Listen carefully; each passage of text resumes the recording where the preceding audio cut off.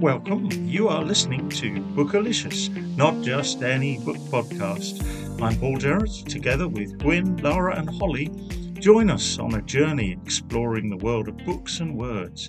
Be inspired, get new reading ideas, sometimes serious, but always fun. Bookalicious is a podcast to open your mind.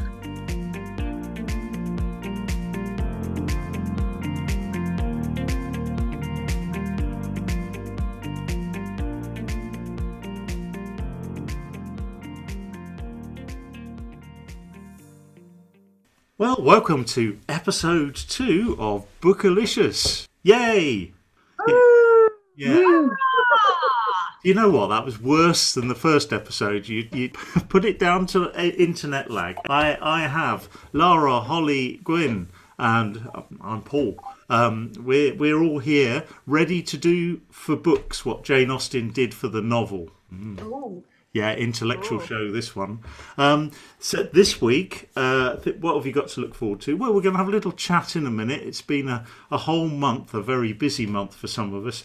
And we'll just see where everyone's up to with their reading and maybe dip into Wrexham Carnival of Words. And it has just finished. And then we will focus on our main event in this podcast. We're talking about short stories and short non-fiction. We could call them essays, and whether we like them or not. We've all read 3, I think. I think we've all read 3 each. And I've given everyone a challenge of summing it up in about 3 to 5 minutes. All 3. Yeah, I know. We're good. We can do it. We can do it. And then I've got a few announcements and things to look forward to in the future. So stay with us. We're just going to dive straight in.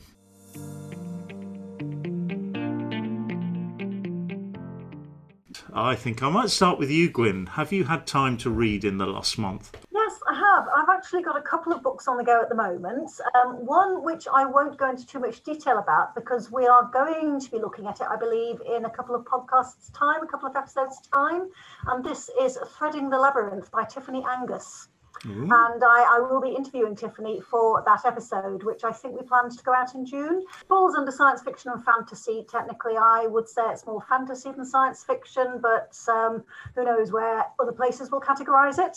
It's difficult to know exactly how to describe it. It's beautiful writing. It covers, if you like, a haunted garden and people who have perhaps populated that garden over the centuries, and looking at it from the present day and going back to previous time periods and how all the different stories interweave. So that's the tiniest introduction to it that I'd like to give, because I want to give more time to it in a couple of months' time. Don't tell us any more. No. So I have that on the go. I also decided I wanted to read something quick and easy. I wanted to go back to, I suddenly remembered a series of novels that I loved when I was a kid. I remember going to the public library in my hometown of Sleaford in Lincolnshire and getting many of these books out from the library. And this is the Dragon Riders of Pern series by Anne McCaffrey. Fiction, people who ride dragons to protect their planet from the dreadful falling thread that descends every 250 years to wreak havoc on the vegetation and absolutely destroy everything. So they have fire-breathing dragons that get flown through the skies to sear the thread before it can land, and it's very exciting. It's such an easy read. I love the books. Basically, any books that I haven't got on my shelves, I'm downloading onto my phone so I can read them even more easily. And I'm just, I started romping through the first one of those and having enormous fun. So that's great. Brilliant. Wow. Interestingly, your Dune interview will link nicely with next month's interview. I've got some clips from an interview I did with Barbara Erskine for the Carnival of Words, all about time slip. But not so much from a fantasy point of view, more from a historical fiction point of view. So it'll be really interesting to compare the two. So that's fabulous. Yeah, fabulous. Great. Well, now, Lara, I know what you're reading at the minute, Lara. Well, I lent it you. You did. So we will start with the book that Paul lent me on Monday. Is I'm trying to think of the best way to explain this book. Actually, it's a history of classical music, but the guy is a music writer, and it's a 600-page book, so it's quite an undertaking to read. I think I'm 250 pages in so far. It's fascinating. He recommends musical playlists and how you can access classical music via all these platforms and different pieces that perhaps people might not have heard, slightly more dramatic pieces, maybe less popular pieces. I'm finding it fascinating, but the writing is challenging. The writer is very, very, very wordy, and sometimes the prose flows beautifully and you can read 100 pages with ease, and other times you have to put it down and have a cup of tea and come back to it slightly later on. Yeah, so you mentioned... the one by Paul Morley? That's the one. That's the one. Paul Morley? Yes. Yeah. It's Paul Morley. Yeah. It sounds interesting. I think I saw one of you maybe post about it on Facebook the other day, and I thought, oh, I'd like to read that. But it sounds quite hefty. It's interesting. I have to ask you, Lara, have you listened to any of the playlists he recommended yet? I have actually, and his playlists, I feel I enjoy the playlists an awful lot, but some of his writing, I think I'd prefer to actually listen to the music myself and gauge what I enjoy from there. But really fascinating, really interesting pieces of music that he picks, the pieces that I might not be familiar, or people might not be familiar with. I'm going to try and do the 400 if I can. He's interesting. He's a former New Musical Express journalist, so his genre has all been popular music, and he's only switched to classical in the last decade or so. And I just think he's had moments of brilliance, and then probably just the rest of it probably needed a really good editor. Sorry, Paul Morley, if you're listening to this, but I think that's where I came to. But I'm glad he did it, because the playlists, any book with a playlist, I'll be talking about one in a minute, that I love them. Like books with maps, you just go, ooh, that's nice. Oh, yes. Back to fantasy again. Yeah. I love those, but I never keep the layout in my head. It's really pretty, but when I'm imagining it, it's like it disappears the minute I close that 2-page. But they are pretty though. Yeah. Now, I know, Lara, that isn't the only book that you've read in the last month. Sensing a pattern on the show already, Paul, and everyone, that Lara's the multiple book reader. I just want to mention an incredible book by a guy called Jake Tyler. It's his first book, and I sort of followed his mental health story. So Jake has been through a lot of personal challenges and basically had a mental health crisis, basically. But one morning he decided, he was speaking to his mother, and he decided he was going to walk 3,000 miles around Britain, sort of hitchhiking and exploring the scenery of the UK. And it's incredible. It's all about the people that he meets and the generosity and the conversations that he has. And I would thoroughly recommend it. It's absolutely brilliant. I know Holly likes Matt Haig. It's very along that vein of writing about humanity and the human condition, because he basically undertakes this with no training. He just decides that's what he's going to do, and he starts off on very basic walks, and he just tells you all about the people he meets and the places he ends up going, and how good that like going out and walking is for your mental well-being, and how we weren't really meant to be inside so much, really, not like modern days. So that's a really really good book that I would recommend to people. What's it called, Lara? Sorry. It's called A Walk from the Wild Edge. Yeah, sounds great. Paul likes his landscape and countryside and walking books. Well, I'm going to just chuck a book in here, similar to you, Lara. This one's by Lucy Jones, called Losing Eden. And I think I've mentioned Adventurous Inc., which is like a monthly book club where you get the book sent to you.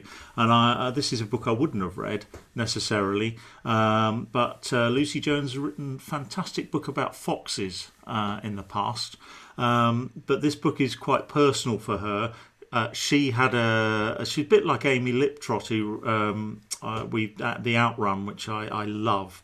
Both of them went on a sort of 10-year binge. Had quite a tricky teenage years, and then actually nearly destroyed themselves anyway. But she's been saved by nature. It sounds similar to Jake's experience. Yeah. But she draws in, as a journalist, she draws in a lot of the references. Half the book is references, and so she's picking on really good research that shows being outside, being with nature, anything you can do, particularly in these weird and wonderful times, to get out, has a direct impact on your mental health. So, look, you haven't only just read 2 books, have you, Lara? I know from Goodreads that you're sort of on. I might limit you to just those 2. We're going to have to hear what Holly's been reading. No. Okay. I mentioned this last time. I finished reading American Gods. Didn't end how I expected it to, but I enjoyed it nonetheless. Yeah. I probably mentioned this before, but I've also been dipping into Save the Cat writes a novel, which is like the novel version of the Save a Cat, the screenwriting one. But that's really good. That's more of like a dip in and out one, just for like story structure. So that was cool to read something that was informative. What am I reading now? I'm reading The Secret History by Donna Tartt. That's a good one. I've seen that a lot online. Apparently it's like a mystery one, so that looks good. And on the who mentioned before? Oh yeah, like the 600-page book. I've got the book A Little Life. That is a brick. But yeah, I'm gonna try read that soon. But I've heard it's devastating, so I'm kind of putting that off. But yeah, that's it is soul destroying, Holly. You've been warned. Yeah. I mean, I'm looking forward to it, but I'm preparing myself for that damage. But yeah, I've mostly been rereading school stuff, so it's a bit of a boring one for me, sorry, but no, that's fair enough. I think that's pretty good, actually, considering you're doing A-levels. I mean, I just about managed to read what I had to for A-levels when I did them, but hey, that's enough of that. But it's interesting, isn't it? Sometimes you have to be in the right place to read those books that you know are going to sort of crush you or devastate you or really be upsetting. But I've mentioned Losing Eden, which was a nice surprise. I'm still reading Moby Dick, actually. I think I mentioned that last time, but not because I don't like it or because it's difficult. I just don't want it to end. It's like a book that I can just go back to, and I know what I'm going to get. I felt like that about American Gods, to be honest, even though it's quite a brick, but I loved it, and I was thinking, well, I'm glad it's this thick because I'm loving it and I don't want it to end. Sometimes that is the case, and it's lovely. I was the same. Yeah. So I've nearly finished Moby Dick, and I've started one. Carnival of Words means interviewing authors means I like to make sure I have obviously read some of the books that I've the author. Otherwise, that just doesn't work very well. So I read the great big fat pre-publication copy of The Dreamweavers by Barbara Erskine, which we'll talk about next month because that's. It's historical fiction, but time-slip historical fiction, all about Offa's That was fabulous. I read that really quickly. And the person I would flag up, the book I've enjoyed most this month is Music to Make Friends by Hayley Long. It's a quick read. It's in the series of quick reads, so it has to be less than 100 pages, big writing, read in simple. But it's her... But this, and I also gave her all my old pre-record, all my cassettes because I hadn't got anything much to play them on. And she's been collecting from people all her music, all these music cassettes from the 80s and 70s, 80s and 90s music. And she just loves them. And she loves music. And it's her biography of her life with music. And it just made me happy. It's got a playlist. And she was just amazing talking about it, and it's a book that makes you happy. And I read it in a couple of hours, and it just it's fabulous. So that's Hayley Long. I shouldn't say this, should I? Out of all the Carnival of Words, which were a lot of events, my favourite, I am allowed to have a favourite, is the interview I did with her. because at the end of the interview, she got her house rabbit out of the cage and showed everybody Benny, her house rabbit, who sits on her feet while she writes. Isn't that great? Yeah, you win any audience over with that, won't you? Yeah.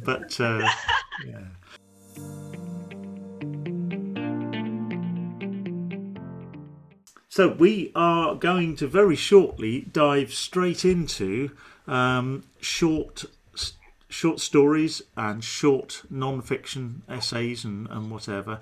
So before we do that, what do you guys feel about short stories? It's not something that I've spent a lot of time reading. I know that sounds daft, but I tend to be more drawn to longer fiction. Admittedly, I'm not someone who reads a vast amount. It might be interesting to see whether I'd read comparatively more short fiction if I read more long fiction, if that makes sense. I'm looking forward to hearing what Lara has to say, because she gets through so many novel length books. I'm not averse to short fiction, but in terms of the short form, I'm probably more drawn to non-fiction. I will quite happily read essays and articles about topics that interest me, and I could easily go off down a rabbit hole, picking up things from references at the end of articles I've enjoyed. I'd be more likely to do that with non-fiction, I have to say, in the short form than fiction. So that would be my take on it, which is why I have included a non-fiction recommendation in the 3 that I'm going to mention tonight. Good. Me too. So, I don't know. Holly, what do you think? I've read a couple in the past, and I kind of always like them. I mean, some haven't hit the mark, but I don't really compare them to I mean, I guess you can compare them to novels because they're both stories, but I like a lot of short stories, like some that I've chosen. They tend to just present you as something and let you kind of think about it. And I like that. It's short. I don't know. I know me saying it's short isn't a very good analysis because that's kind of obvious, but yeah, this has made me realize that I probably should read some more, because it only takes one of them was a bit longer. It took me 20 minutes to read, but yeah, then it's it. And then you can think about it for the rest of the day, and it's you've accomplished something. Then you've done it, makes you feel good. So yeah, well. I don't know, Lara, you probably consume about 300 short stories in an hour. We've gone over this. I don't sleep, everybody. I don't. No, sleep. we know that. We know that. I just constantly. I was going to say, I find short stories. I've recently actually been writing about comic books and graphic novels, and I've noticed with reading, maybe some people who maybe they don't have the time to read a full novel, because I'm part of multiple book clubs, and it is sometimes if a book doesn't hit the mark, it is a real struggle to continue with that. With a short story, what the good thing about short story is they're great for discussion. They're absolutely wonderful for discussion, because you can pick a piece, you can, send it to somebody, have a group, and you all get something different out of that story, which I really like, because Chester Story House, obviously, I used to go to a short story meeting group where we would discuss a short story and a poem, and it was marvelous. It was just an hour and a half or so, but it was just a brilliant way to get to know each other and ask each other questions. So I would recommend the short story to people, especially if you do struggle with reading a longer novel, and see if any of those speak to you. And like Gwyn said, with nonfiction, you might be able to be like, okay, I read this, it took 20 minutes, but I really liked it, or I can think about that for the whole day. So I do like the benefits of the short story.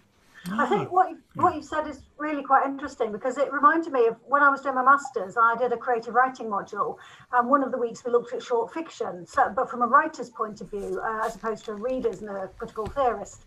So it was quite interesting to see what a short story is setting out to achieve as opposed to a novel. And Holly as well, you were saying, you go away with maybe it takes one topic, it takes one idea, and as you said, Lara, that's an idea that you can all discuss at a group.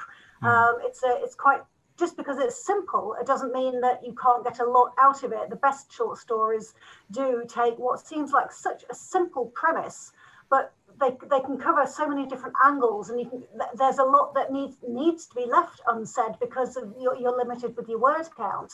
So there's a lot for the reader to actually infer from the story and to form your own opinions about it, and that can lead to just as much interesting debate as something like American Gods or Don Quixote or whatever the bricks are. So Yeah, I think that's right. I think I think for fiction and non-fiction, an essay can sometimes give you as many ideas as a long, and sometimes it's a real struggle to read non-fiction. Books on history of classical music, for instance, and so you could probably get quite a hit of what Paul Morley was writing about if he'd done it in an essay form or a series of essays. But anyway, it's another matter. Look, I'm going to be quite firm about my challenge to you. I'm going to give you about 5 minutes each. I'm going to do this as well. I'm going to model it, all right, just to talk about 3 things that we've each read. I read mine a while ago, and when I just had a very quick look at the summary of them, immediately it came back to me. Actually, this one, the first one, the oldest one I read, was 1894, Anton Chekhov, The Black Monk. Now, Chekhov, people know Chekhov for his plays, The Seagull, The Cherry Orchard, Uncle Vanya. And do you know what this is like?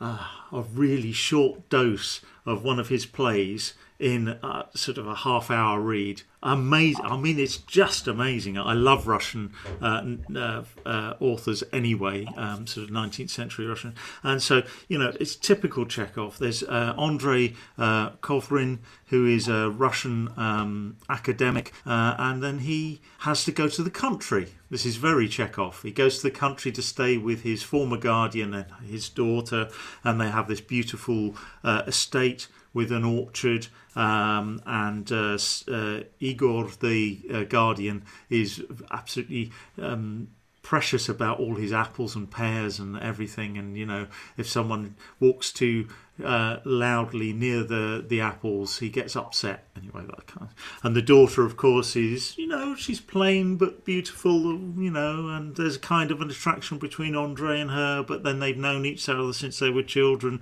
But the father is desperate for him to marry her, and it's idyllic. And he marries her, and it all falls apart. I'm not giving anything away, but the Black Monk appears to him. So there's this legend of a Syrian Orthodox priest who walks through the estate, and he sees the priest, who says to him, "You, Andrei, are special. You are chosen by God with your genius to show the world a better way." And of course he then thinks, "Oh yeah, I'm special."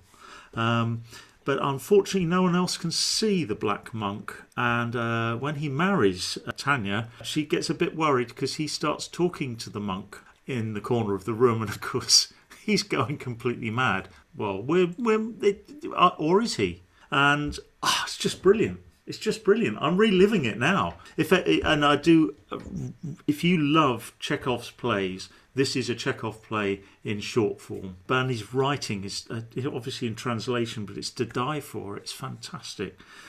And then the second one, I move up to more recent times. Sheena Mackay, modern, sort of maybe last 20 years or so. I'd say she's probably cornered the short story market. I just think she is genius. A Scottish writer, the collected short stories, and I went back to one that I remembered from 20 years ago, reading it, called Curry at the Laburnums. This is a female revenge story. Oh yes, it's great. It's about Roger and Ivor, who commute to London every day from Chubley Station, and they have a ticket collector on the station is called Lal. I think he's called Lal Karma, which is interesting, obviously of Indian extraction, and they pretend to be his pal, but actually they're the most racist colonialists you could ever think of.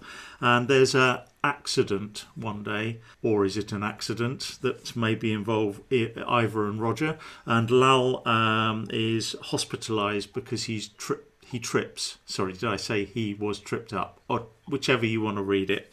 Ivor and Roger have been really horrible racist, and they kind of say, "Oh, let's not say anything about it." Yeah. But of course, all the commuters on the station, who all love Lal, collect money and say, "Oh, Ivor and Roger, you're really close to Lal. You have to take this money to his wife and children." Which is hilarious. So they have to go to Croydon. Oh my God, they have to go to Croydon and go to the house of an Indian woman and her child. And there's a laburnum tree outside, hence the laburnums.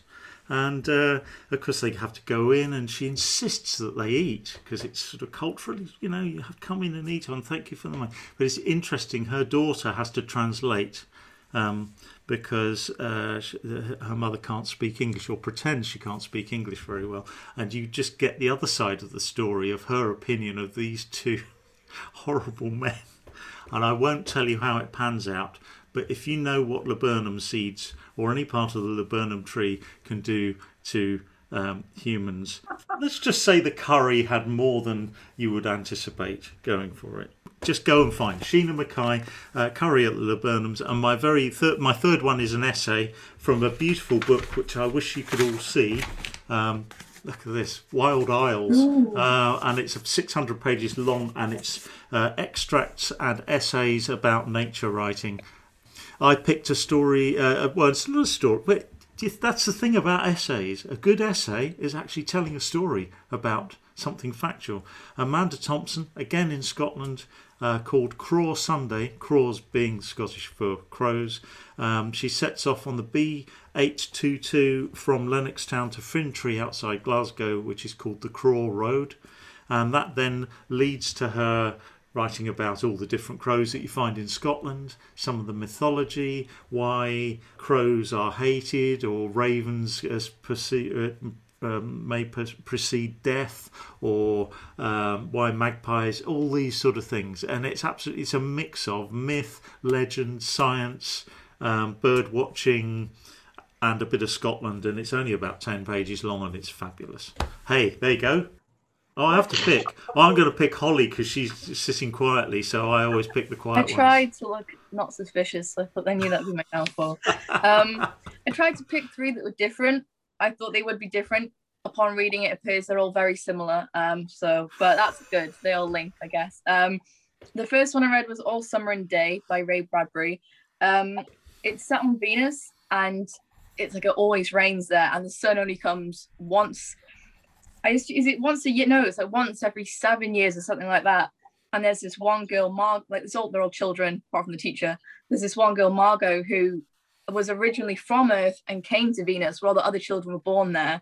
So they kind of envy her, because whenever they talk about the sun, she knows what it is, and they don't believe her. And I can't really say anything because it's such a short story. I'll give away what happens, but it's really interesting how it presents the moral issue of the conflict that comes from like a lack of understanding and envy. So it's really interesting. There's not much I can say about that, spoiling it, but it's really interesting ideas of, they've got the sense of light with the sun, very like a big theme, but also the sense of extinguishing something at the same time, which is pretty cool. And then the next one is The Ones Who Walk Away from Omelas. I should have known how to pronounce that, by Ursula K. Le Guin. I feel like a lot of people have read this one, and I've heard some people talk about it. But so I thought I had to read it to not to get it over with, because I enjoy doing this. But get it over with in a really good way. So in case you don't know, it's about this society, Omelat. I'm not even going to try again. And it's like a really happy, it's really good there, but there's a catch as to why it is, which I won't say. I'm not very good at summing these up because they're all spoilers really. But this one, most out of the 3 that I've chosen, doesn't have a plot, I don't think, so much as it just reveals what's happening in the situation. And I think for a short story, that works really well, because especially because of the unreliable narrator in this, the way it unfolds, it adds to that sense of like chilling sense almost. And the descriptions at the end of it are really like straightforward. It's really good. But yeah, you leave it, the author doesn't press a right answer on you. They just leave it open to what you think. Yeah, and I love that it did that, because it made me think about it afterwards. I read it in school, so it kind of distracted me a little bit, but it was okay, because so I liked the way that was set out. That was a really good one. I'm just checking my time. Okay, I think I'm all right for time. I'm not going over. The last one was the oldest one from the 1800s, which was The Body Snatcher by Robert Louis Stevenson. And I don't know if any of you read this, but I think Fetz, how you say his name, I loved how how he characterized him. Because the way he spoke when they said it was like a herald more than a friend. The idea of him being so loud, I loved it. And I just thought he was so good at insults. That's the main thing I picked up, is that he was so good at insults. I written down a few, but one of my favorites was, I wish to know if after all there was a God. I know now that there is none. Be gone. And he's just, I love him. Well, I don't love him because he does some bad things, but I like his wits in the first bit. I also find this is kind of irrelevant to the actual plot of it, but near the beginning, it's like a horror, but I can't remember what essay I read about it. But it was like the aim isn't really to scare the audience like something with Dracula. It's more to show the consequences of their actions to themselves. Because what happens, I'm not going to give it away, but it's like it kind of doesn't make sense, but it's not meant to. It's just meant to serve a purpose to them facing up to what they've done. And again, like the other two, really, the sense of just presenting you with a moral issue. And I think especially with the short story format, not going into it that much actually makes it so much better, because sometimes when you go into it too much, you like oversaturate it and you kind of don't come away thinking of anything, because everything you could think has already been thought. So here it leaves you at just the right time. So yeah, those are my three. I think it's under 5 minutes. Yeah, so I hope that was okay. Did really well there, and Robert Louis Stevenson. You know, what more can we ask? I'm going to go Gwyn. Okay, I'll start with the two fiction stories I've picked, one of which is called Story of Your Life by Ted Chiang. It's actually a novella, so slightly bigger than a short story, but I think it counts because it's still a shorter form than the novel. It's included in a collection of his stories called Stories of Your Life and Others. This particular one, I read it on my master's, and I've chosen it because it was also made into a film called Arrival, starring Amy Adams and Jeremy Renner, which I actually didn't get around to watching until recently. I thought I have to see the film to see how it differs from the short story, but it's I'll talk about the story rather than the film. There are some differences in the film. They kind of manufacture a bit of conflict with the army. I guess it's Hollywood and people need to see things happening, because otherwise it's quite a wordy story. There's a lot of really deep philosophical, well, there is a deep philosophical topic in there. It's to do with language and thought, and not so much does language shape thought or does thought shape language, but it kind of goes down that route. As a linguist, an academic who is brought in by the army to meet some aliens who have come to Earth, and they want to understand what the aliens are saying, and she's a linguist and they're hoping she can translate. And she eventually realizes that the aliens see the world in a very different way, and this affects how they communicate. It's actually, I've been trying to think how to put it into words and that makes sense in a podcast where I've only got 5 minutes to talk about three stories, so it's difficult. But what I will say is, if you have read Slaughterhouse-Five by Kurt Vonnegut, you'll be aware that in that there are some aliens who experience all of their life at once. So past, present, and future are all kind of mixed up. If you like that concept, you will probably like Story of Your Life.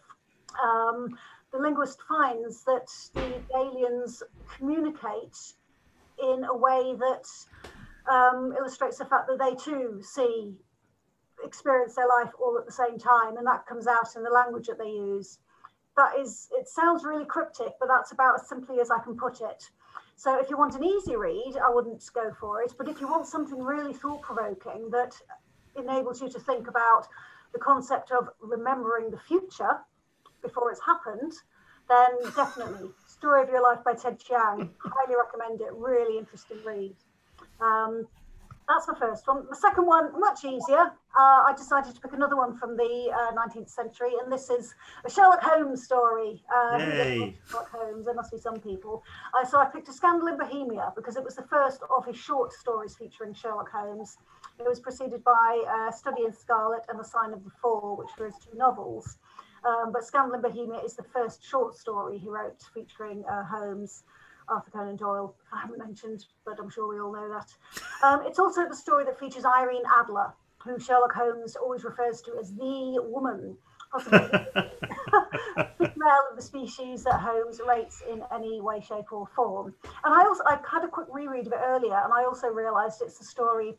There are so many quotes that come from Holmes, and he may have been misquoted at times. Did he ever say elementary, my dear Watson? Probably not. But this was the story which featured another quote, which I think is quite well known, and that is, "It is a capital mistake to theorise before one has data." So I was quite pleased to see that pop up. It was lovely to reread. I love the Holmes stories. They're very familiar. They romp along. It's detective fiction. It's genre fiction. Being from the 19th century really makes no difference to that. You can really read them very, very quickly. And if you like Holmes, then it's lovely to know, I think we've said this before, to find a story that you love. And there's loads more of them to get through. So that's always very good. Okay, those are the two short stories. I'm probably out of time, but I will mention my piece of non-fiction. I haven't picked one essay. I've picked a publication that comes out regularly. It's a periodical called The Idler, and it is basically a collection of essays. It's published, I think, once every 2 months. So I recently subscribed, and I think the most recent issue is May, June, but I'm still working my way through March, April at the moment. But there's all sorts of essays about so many different topics designed to help you lead a more fulfilled life. The Idler, they have a website, they run courses, they have what's called the Idler Academy. They provide courses on things like playing the ukulele, or world religions, or calligraphy, or all sorts of disparate things, which the aim is, if it was possible, to not be slaves to our jobs and to enjoy the world rather than feel all we can do is grind ourselves down into the earning money for the man. And what would we do if we could take our time and enjoy the one life that we have? So I'm recommending The Idler. There's a lot of stuff in there. If you like reading essays on a whole range of topics, and you almost don't care what topic, you just want to have something surprise you, then read The Idler, definitely. Yeah, you just about get away with that, Gwyn. It's a bit like Desert Island Discs, where someone says, "Oh, my luxury is a banquet that I can eat for the rest of my life." But yeah, I think we'll let you have The Idler. That's fair enough. If it helps, I can say that in the one I've been reading most recently, there are a couple, if not 3 articles on a similar theme, which is a theme, you might like this, of pilgrimages and walking through the countryside. Yeah. To understand the countryside and to reach a destination, but it's as much about the journey as a destination. So if I can pick maybe those 2 articles together. Okay, I'm persuaded. You got me on pilgrimage. You're fine. And so, Lara, actually, we've all been very good with time, I must say. This is excellent. So, see how you get on, Lara. Okay, I find picking 3 very difficult. I've got very into short stories during the lockdown, and I keep changing my mind, but I've done my list. I'm going to go with my list. I'm going to start with The Knowers by Helen Phillips, which basically is about the human question of, if we're obsessed with our own mortality. I think we're always sort of thinking about it. It's always part of our lives.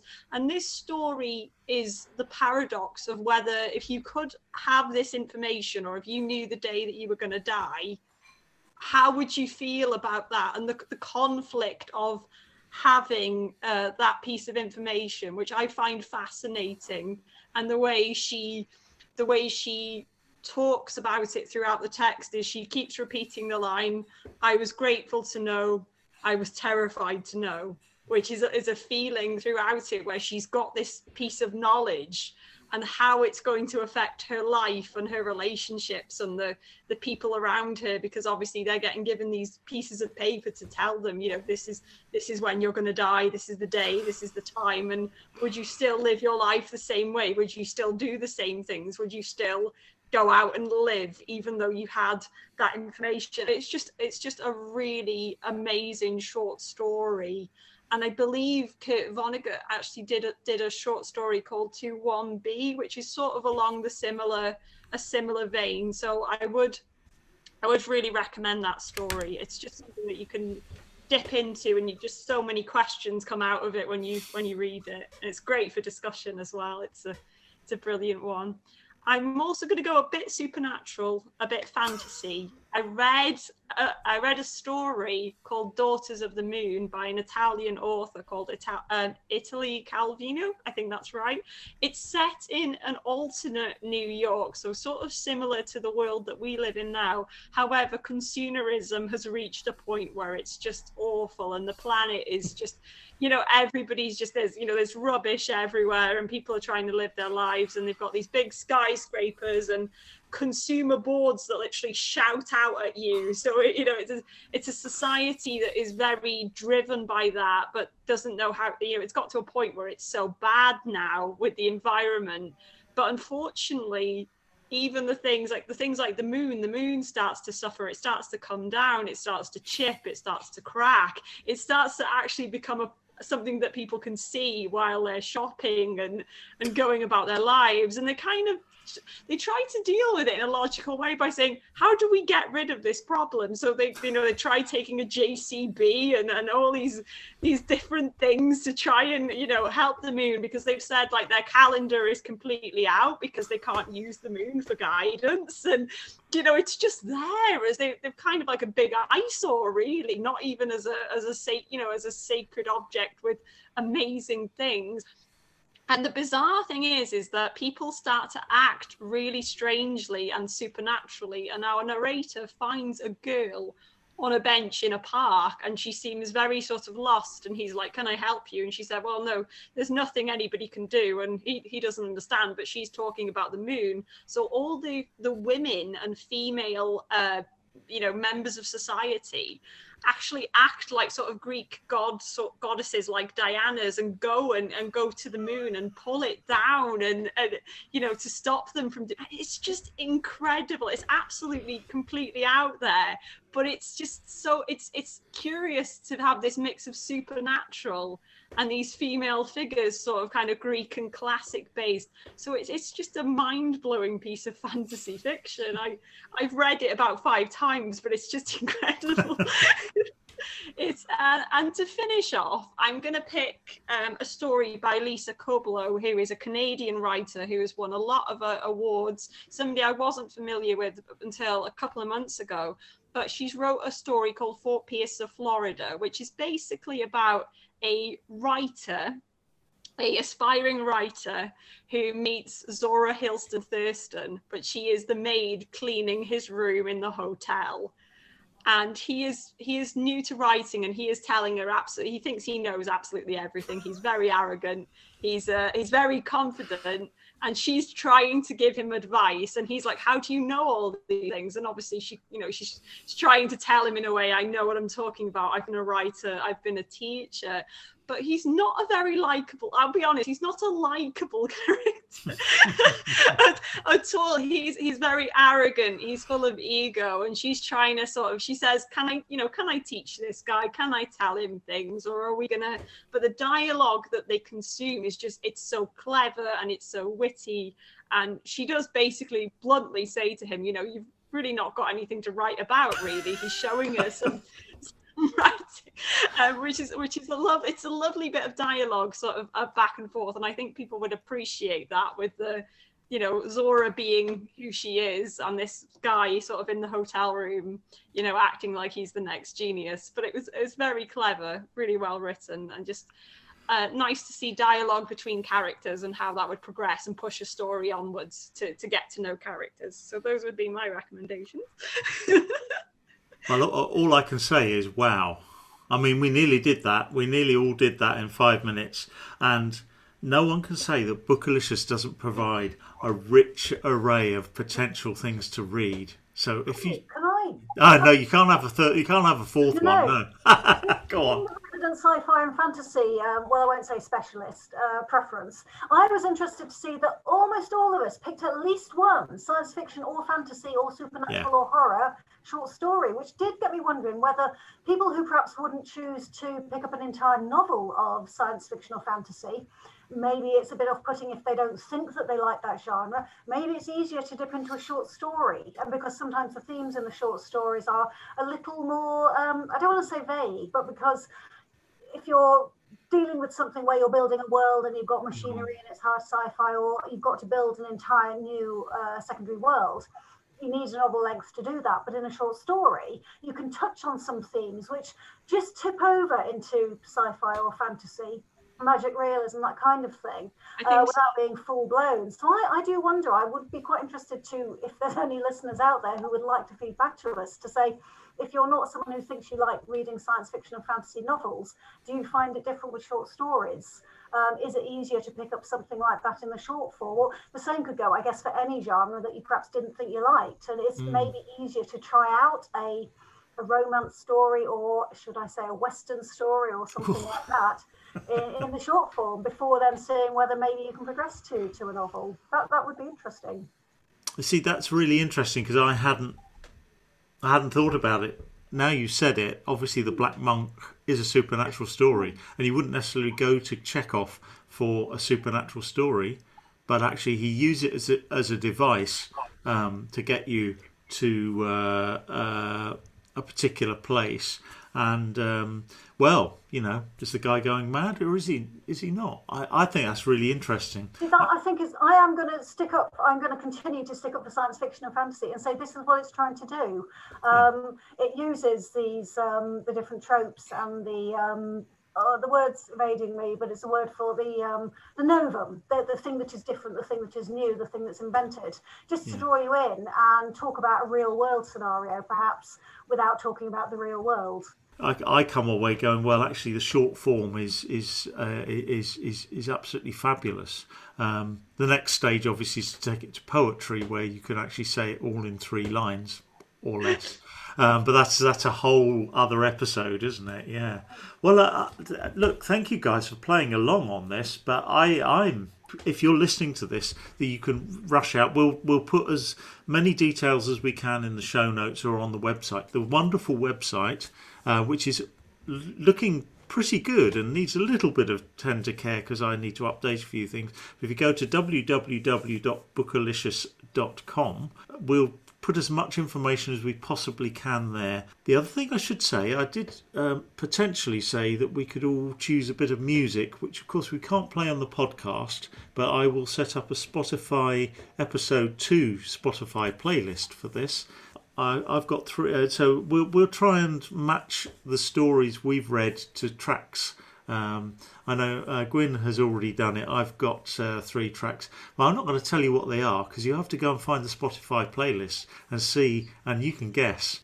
Yes, they're very fun. You know, I thought it was worth doing this without an author interview because actually it just gives a flavour of where we're all coming from and that chat that we just have about. Hopefully you can feel the enthusiasm we have for literature and books and short stories.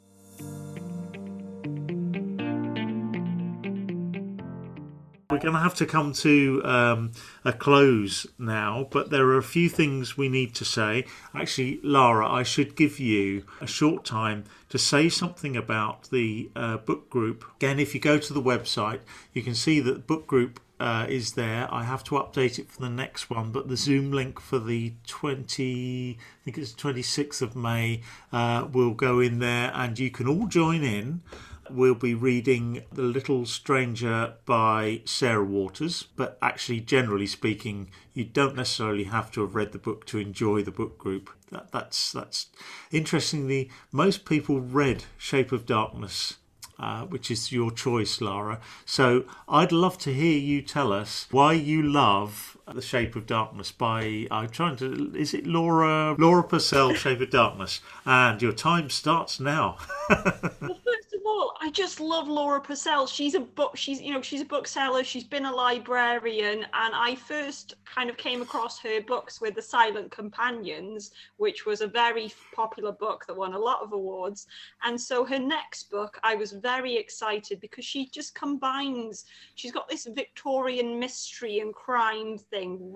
The way she writes is just thoroughly engaging. You actually feel like you're walking the streets with her, or you're about to solve a crime, and you've met all these mysterious characters, and she just takes you on a murder mystery adventure. And The Shape of Darkness is again along that lines with our main character Agnes, who is she's a paper crafter.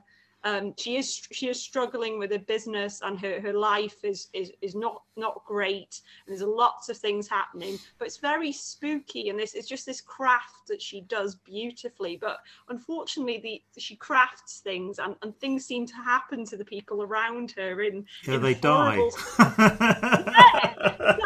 Unfortunately they die, and it's so harrowing. And I think it's about, when you read it, it's 400 pages, and it just keeps you gripped through every single page. I will say this, that the ending might not be as you expect it to be. Okay, look, a friend of mine, Mark Davis, who was a guest on Calon Talks Books in the past, who does tours of Oxford around Lewis Carroll and the Alice stories, got in touch just this morning. He didn't know that we did this podcast, but it's like, I think this is kismet, that it actually happened this morning. He has flagged up a number of things. One is that Alice Through the Looking Glass is 150 years old this year, which immediately, I think, Gwyn and I, we've done Alice before on this show, thought, yeah, that could be a theme for a future podcast. So look out for that. But Mark has also, because it's the 150th anniversary, he has flagged up a competition being run by the Lewis Carroll Society for you to write a missing chapter of either of the Alice books that you can make up yourself.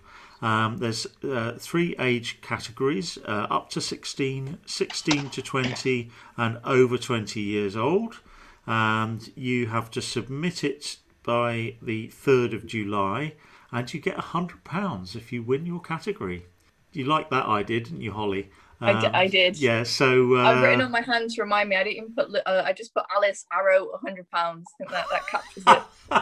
I suggest that every single one of us gives that a try, and we share it. No, too much sharing the money. There's no chance. Too much pressure. Anyway, right. So you can go to the Lewis Carroll Society, all one word, .org.uk /writing competition. But if you just go to Lewis Carroll Society, I think you should pick it up from their official website. I will also promote Mark's own talk, but if you go to the Museum of Oxford.org events, he is doing a talk at 6 p.m. on the 4th of May. That's Tuesday, the 4th of May.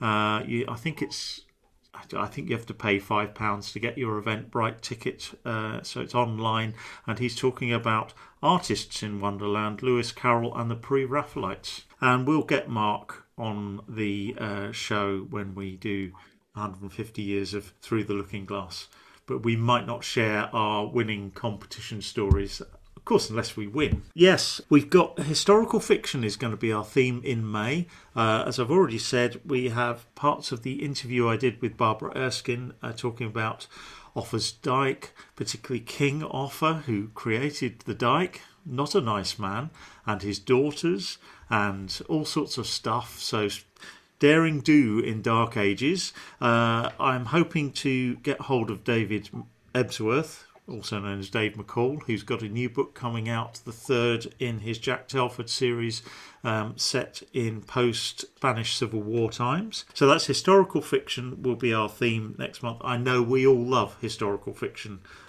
here, so we'll probably have quite a lot of recommendations ourselves. In June, hopefully, Gwyn, you're going to have an author interview as already flagged up about the, and we'll be focusing on fantasy sci-fi, or should maybe just fantasy. We can have a discussion about what the difference is when we get to June. I'm hoping, I have kind of targeted July for the American West fiction and non-fiction, but as I showed prior to recording this, the pile of books I've already got, this is all Holly's fault, and I'm not sure, we might have to put it into 2022 at this rate, but it's a fabulous subject. I just love it. Yeah, just got to watch all the films as well, you know. Anyway, so that might be July, and I'm also hoping to talk to staff at Gladstone's Library who are going to reopen in September, and they are going to do Gladfest, which is their literary festival. I think it's very brave of them to say they're going to do it, and they're going to do it for real. So I think we welcome them back. They've been shut for over a year, and it's great that they've survived. So, you know, Bookalicious, we go everywhere, libraries, books, anything, and you see it leads us down all sorts of paths, doesn't it? Black monks, body snatchers, Venus, Victorian Bath. I don't know, what other show would you ever get this sort of thing from? So, Holly, Gwyn, Lara, thank you ever so much. This show would not be, it just wouldn't be without you guys. And I love that you just, I set your challenge and you all dive in. Yay. Thank you everyone for listening. Our target is to get as many of you to listen. Please tell your friends everywhere about Bookalicious. We're on pretty much any podcast platform you can ever imagine now. And tell all your friends, get them to listen, subscribe, comment, and go to our website as well, www.bookalicious.com. You can contact us as well, can't you? Is it info@bookalicious.com?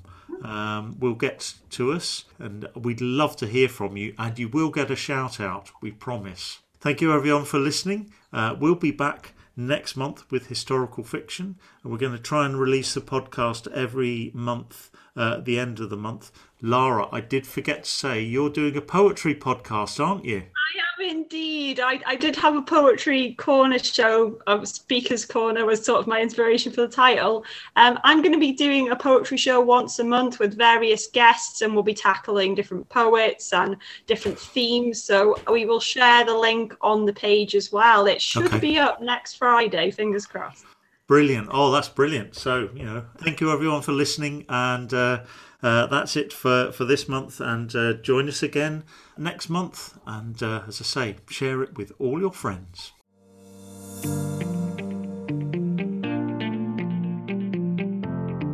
You've been listening to Bookalicious, available wherever you get podcasts. Don't forget to subscribe so you never miss an episode, and tell your friends. We love to know you're listening, so please like us or leave a comment. Have a look at our website, bookalicious.com, and you can contact us on info@bookalicious.com. Thank you for listening. Until next time, I wish you all happy reading.